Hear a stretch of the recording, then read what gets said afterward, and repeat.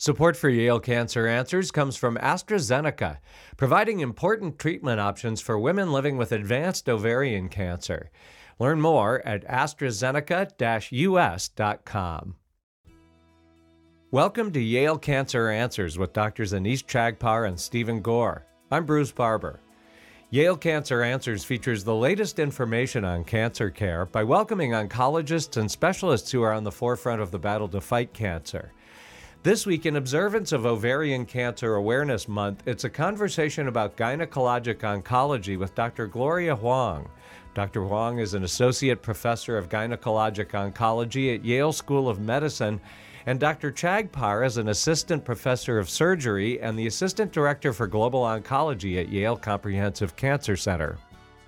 Gloria, let's start by talking about ovarian cancer. I think that a lot of people kind of know a little bit about it, but not a lot. So let's start by laying the groundwork. What exactly is ovarian cancer? How common is it? And what should people really know? Yes, ovarian cancer is one of the cancers that we treat as GYN oncologists, so cancers that arise from the female reproductive tract. What's interesting is that ovarian cancer actually encompasses a number of different diseases, so it is a very heterogeneous group of diseases that fall under the umbrella of ovarian cancer. So, of course, we treat the cancers according to the type of disease it is. Now, ovarian cancer, so that refers to tumors and cancers that arise from the ovary, generally speaking, is one of the less common GYN cancers. In general, women in the United States have about a 1 to 1.5% risk of developing ovarian cancer in their lifetime. However, ovarian cancer is one of the more difficult to treat cancers if detected at a later stage. Something interesting about ovarian cancer, as I said, it's actually an umbrella term that encompasses many different diseases, is that some ovarian cancers, actually one of the common types, arises from the fallopian tubes, but it tends to seed onto the ovary and grow into a mass on the ovary, which is why it's recognized as an ovarian cancer. Other ovarian cancers, interestingly, actually may arise from endometriosis implants on the ovary. So these are tissues that originate most likely from the endometrium, that is the uterine cavity, implant on the ovary or peritoneal pelvic surfaces, and can grow into a malignancy. So those are some of the etiologies of some of the ovarian cancers that we encounter. So one of the things that you mentioned was that ovarian cancer is really difficult to treat if picked up late. But before we even get to that, let's talk about whether there is anything that people can do to prevent themselves from getting ovarian cancer, period. Is there any primary prevention, anything that people can do to reduce their risk? Maybe eating or not eating particular foods, smoking, drinking, environmental risk factors. What are the risks and the risk factors for developing ovarian cancer? And is there anything that people can do to reduce their risk, short of just hoping and praying that they don't get ovarian cancer? Well, that's a great question. First of all, one of the factors that can greatly increase a woman's chance of developing ovarian cancer is actually if she was born with a genetic change that increases her risk of ovarian cancer. So you may have heard of BRCA1 or BRCA2 mutations. So these are risks that can be passed down from the mother to the baby or from the father to the baby, and you could be born with an increased risk of developing ovarian cancer in your lifetime. Now, the good thing is that there are very accurate tests to determine if your DNA has a change in the BRCA1 or 2 or some related genes that have a similar risk. So this is what is very important is to first of all, if there's a family member who's had ovarian cancer or breast cancer, those are things that to be aware of to figure out in your family history if there is a sign of perhaps a hereditary risk. If that is the case, first of all, the affected patient, if your mother had ovarian cancer, your mother should be tested for a genetic predisposition. So this is something that is a very important message, is that any patient who's newly diagnosed with ovarian cancer, we strongly encourage patients to have genetic testing.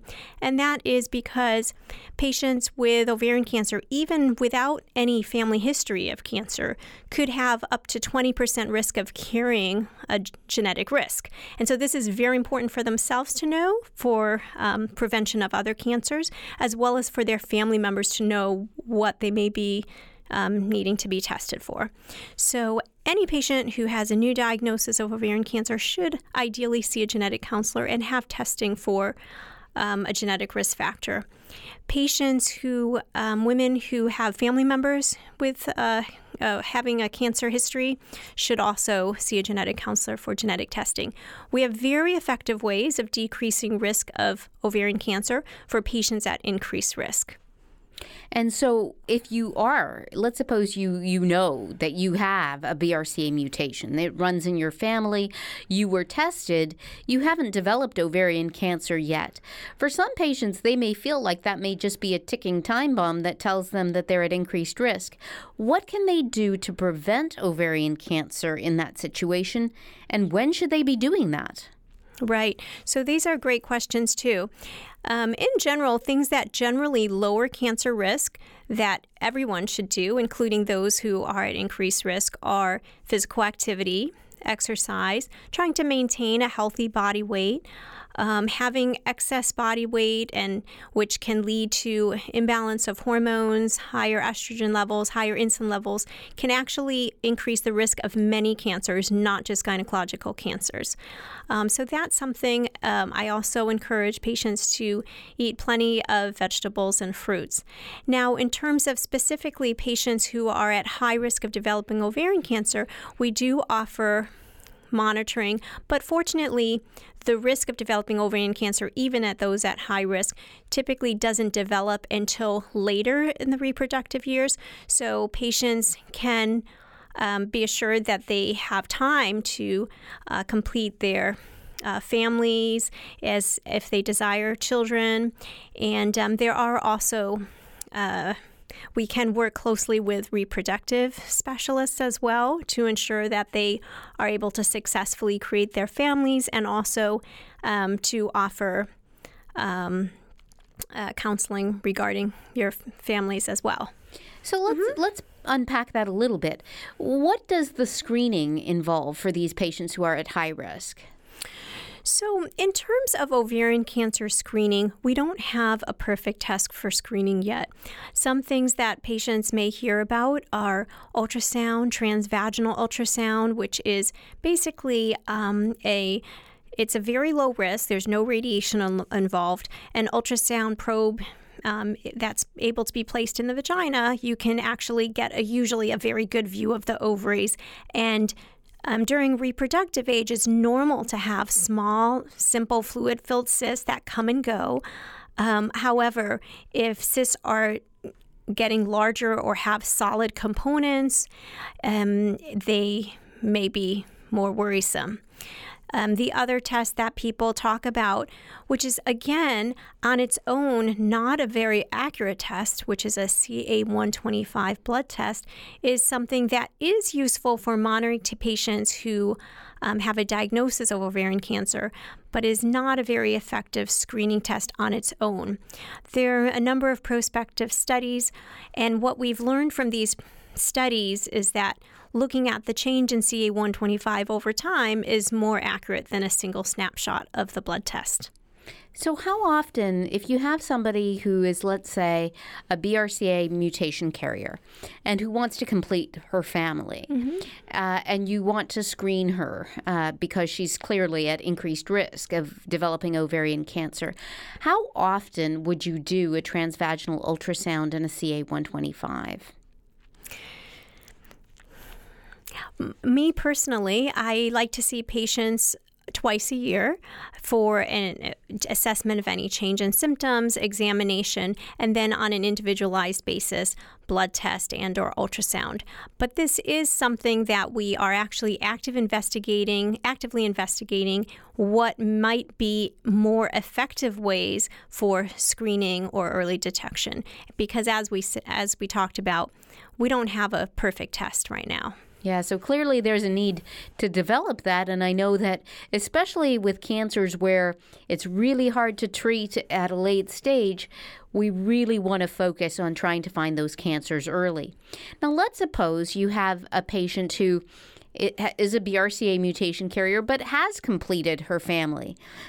Is removing her ovaries an option that she should consider to reduce her risk? And if so, what about the other cancer types that fall under the umbrella of ovarian cancer? You talked about cancers that arise from the fallopian tubes. Should those be removed?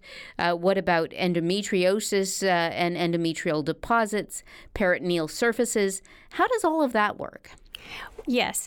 So for patients having preventative surgery, prophylactic surgery, it's essential that not just the ovaries, but the fallopian tubes are removed, and that the removal of the tubes and ovaries will greatly reduce the risk of developing ovarian cancer. Often we do offer patients a preventative hysterectomy as well, because endometrial cancer is in the general population a relatively more common cancer. About 1 in 35 U.S. women will develop endometrial cancer in their lifetime, and that's just in terms of the general population. Again, some things that can reduce endometrial cancer risk are, again, maintaining a healthy weight and physical activity. Removing the uterus also can simplify the regimen if a patient requires hormone replacement for some time. And so for patients who are premenopausal, who are undergoing a prophylactic oophorectomy or removing their ovaries and their fallopian tubes to prevent ovarian cancer, that then puts them into menopause, right? And so you would prescribe hormone replacement therapy, is that right? So yes, removing the ovaries in a premenopausal woman would lead to a decrease in the estrogen produced. Now, even after natural menopause or surgical menopause, the amount of female hormone in the body is not zero, because actually estrogen is produced in the fat cells of the body by conversion of adrenal hormones. So it's not as though there's complete absence of estrogen. So hormone replacement therapy, is that something that women should take after a prophylactic oophorectomy, or is it something that they should avoid? Because, you know, a lot of women may have questions about hormone replacement therapy, especially as they hear things like the fact that it increases breast cancer risk. Right. So it's very important to have a coordinated and whole person approach to the hormone replacement therapy. So patients who are known to carry BRCA1 or 2 mutations, I typically manage together with a breast specialist. And so that whether or not the patient is on hormone replacement therapy and what regimen will depend on many factors, such as whether they've had prophylactic mastectomy to prevent breast cancer, and also the regimen will depend on whether or not they have retained their uterus or not. So it's definitely individualized. Perfect. Well, we're going to take a short break for a medical minute and then learn a whole bunch more about gynecologic cancers, especially ovarian cancers. Support for Yale Cancer Answers comes from AstraZeneca, dedicated to advancing options and providing hope for people living with cancer. More information at AstraZeneca-US.com. This is a medical minute about smoking cessation. There are many obstacles to face when quitting smoking, as smoking involves the potent drug nicotine, but it's a very important lifestyle change, especially for patients undergoing cancer treatment. Quitting smoking has been shown to positively impact response to treatments, decrease the likelihood that patients will develop second malignancies, and increase rates of survival. Tobacco treatment programs are currently being offered at federally designated comprehensive cancer centers and operate on the principles of the U.S. Public Health Service clinical practice guidelines. All treatment components are evidence-based, and therefore all patients are treated with FDA-approved first-line medications for smoking cessation, as well as smoking cessation counseling that stresses appropriate coping skills. More information is available at yalecancercenter.org. You're listening to Connecticut Public Radio. We're talking about gynecologic cancers and specifically ovarian cancers, along with options for women. Now, before the break, we spent a lot of time talking about ovarian cancer and touching a little bit on prevention. Obviously, the good things to do are the good things to do always. Maintain a healthy body weight, exercise, eat right.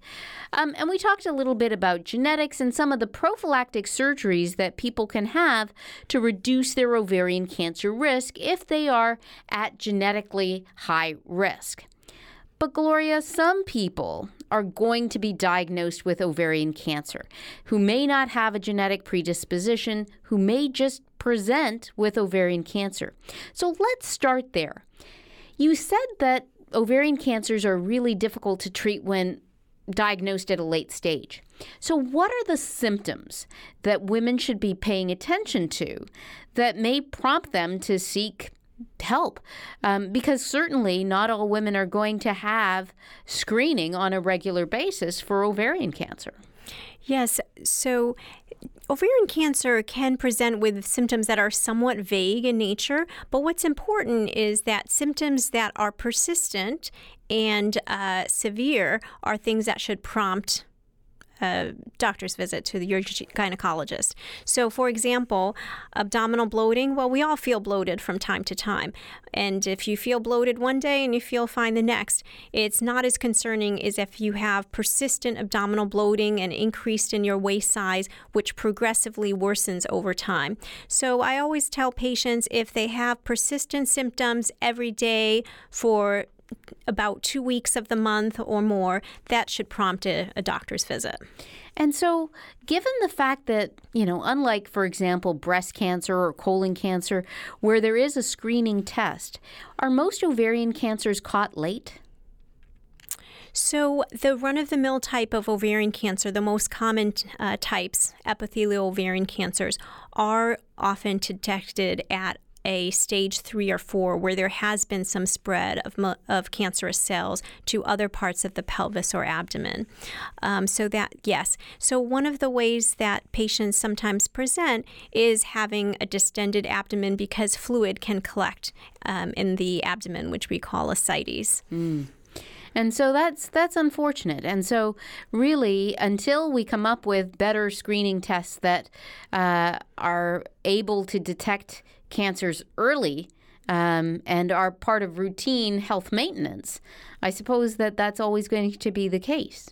Is that right? Well, at this time, yes, but at the other hand, I think we are also at the same time developing more effective treatments for ovarian cancer and advanced ovarian cancer, and also making those treatments, including surgery, less toxic. So let's talk about that. Let's suppose somebody did have abdominal bloating and they go to see their family physician or their gynecologist. How is a diagnosis of ovarian cancer made? Because you can imagine that having abdominal bloating could be due to many, many different things, from gastrointestinal problems to, all kinds of issues. How do you actually make the diagnosis of ovarian cancer? Well, besides the history of symptoms, the examination is an important part. As I said, often a patient might have abdominal distension. A pelvic exam might reveal enlarged ovaries, masses on the ovaries. Another type of exam that we often do in the GYN office is a rectovaginal exam to feel the surfaces behind the uterus, which could reveal nodularity in that area called the cul-de-sac. And so those are things that would prompt further evaluation should they be detected on exam. Some ways that an adnexal or ovarian mass would be further studied is to do, as I mentioned, a transvaginal ultrasound to determine if it's a simple cyst or a solid mass. And then if we're suspecting a possible ovarian cancer, I would typically order a CT scan, a CAT scan, and that would allow me to evaluate the upper abdomen and other surfaces and lymph nodes and help with the planning for the optimal treatment. And so if you find something, a solid mass on an ovary on transvaginal ultrasound or CT, does that automatically cinch the diagnosis of ovarian cancer, or do you still need a biopsy, and how does that happen? Yes, that's a great question. So even in women at higher risk, which are postmenopausal older women, even a concerning looking mass on transvaginal ultrasound has a 90% chance of being benign, but often the best way to determine that is by removing the ovary surgically. We don't like to do a biopsy because that could theoretically release malignant cells into the surrounding pelvis or abdomen. So the best way to determine the nature of a suspicious or concerning mass usually is through a minimally invasive surgical approach, laparoscopy, and removal of the ovary and attached tube. Typically, the pathologist can actually take a look during the surgery and get an immediate impression, which is called a frozen section, and that'll give us a good idea if the mass is benign or malignant. And if on frozen section this turns out to be malignant, what happens then? So it's very important. The surgical management of ovarian cancer is a critical factor in optimizing the best possible outcome for the patient and their cancer. So it's just really important for patients to have their surgery done by a specialist in GYN cancer and ovarian cancer, and that would be a gynecologic oncologist. And the reason is that, first of all, it's critical to know the extent of spread of the cancer, called staging, and that is assessed surgically. And also, it's very important to reduce the tumor, remove and resect visible tumor, and that's called tumor debulking or cytoreduction. And we know that this can really impact how well a patient does.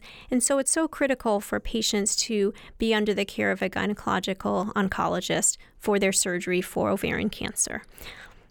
And so if they're under the care of a qualified gynecologic oncologist, the surgeon removes the ovary, sends it to the pathologist. The pathologist does one of these quick frozen sections and typically will call the surgeon right in the operating room and say, I think this is malignant.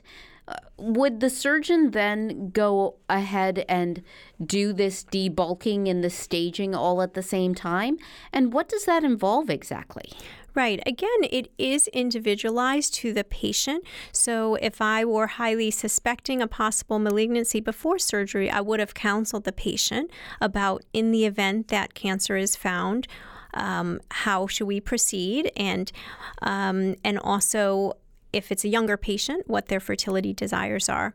The good news is for younger patients who desire to maintain their fertility, for certain types of ovarian cancers, we can maintain their fertility by maintaining a normal ovary and uterus without affecting their future fertility. Again, that's individualized, but that's something we frequently do.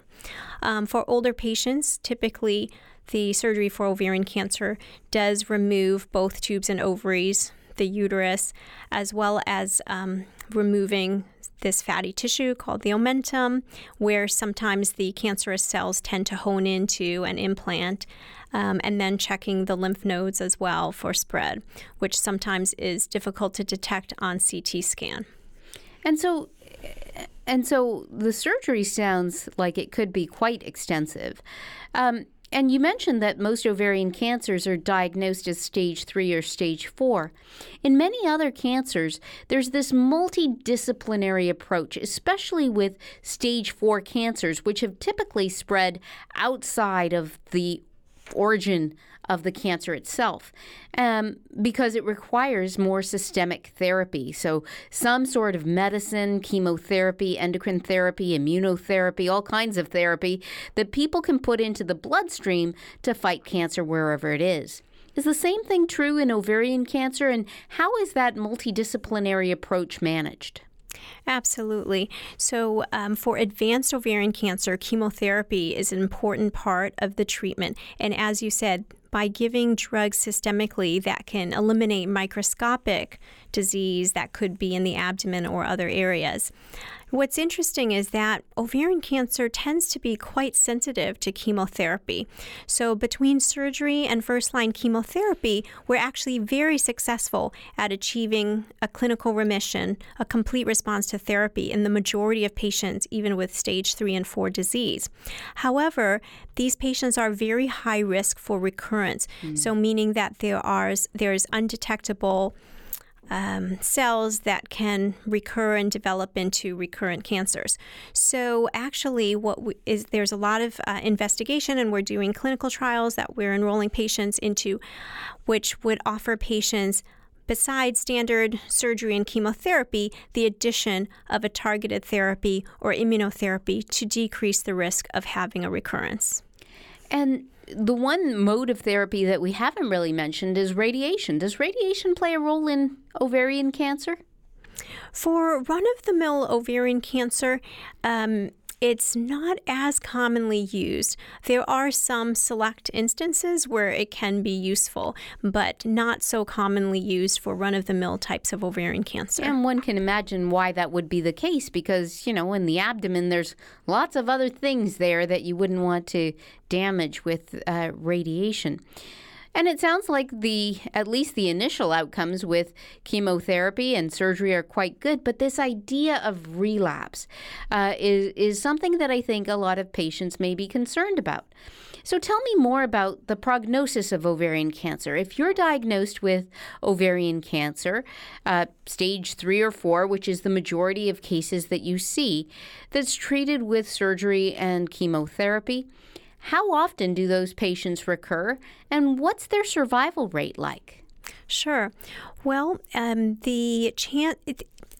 I can say the chance of recurrence, but it's very individualized. So, of course, we all have patients who don't recur at all, and so giving a number like a 5-year, what percent of patients may or may not recur may not be so meaningful for the individual patient. Granted. So some patients may never recur, some patients after many years, and some patients who are not as responsive to chemotherapy, they may recur earlier. So there's a huge range of possible outcomes. And as I said, every patient and their cancer is different. And what was your question again? So having said that, however, an individual patient is looking at their life and wondering, well, what's the average? I mean, what's the average prognosis?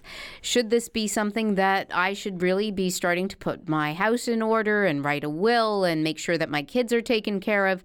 Or is this something that I have, on average, a prolonged life expectancy such that when you talk about fertility, that I can plan a family, that I can live for a number of years with my ovarian cancer, albeit relapsing perhaps intermittently. Mm-hmm. So what do you tell patients when they ask you about average prognosis, understanding your caveat, which is well taken, which is that it's an individual disease for any given patient? Yes. So again, I hate to make generalizations because there are so many different types of ovarian cancer and so many different factors. But yes, patients who have advanced ovarian cancer are at high risk. I would say more than half will recur at some point. The length of time of the disease-free interval that they're doing great without signs of cancer is a factor that we look at. And because a shorter time until recurrence may indicate that the tumor cells are not as sensitive to chemotherapy. So that's something that we consider as we optimize and develop the strategy for treating the recurrence. Dr. Gloria Huang is an associate professor of gynecologic oncology at Yale School of Medicine. If you have questions, the address is canceranswers@yale.edu. And past editions of the program are available in audio and written form at yalecancercenter.org. I'm Bruce Barber, reminding you to tune in each week to learn more about the fight against cancer here on Connecticut Public Radio.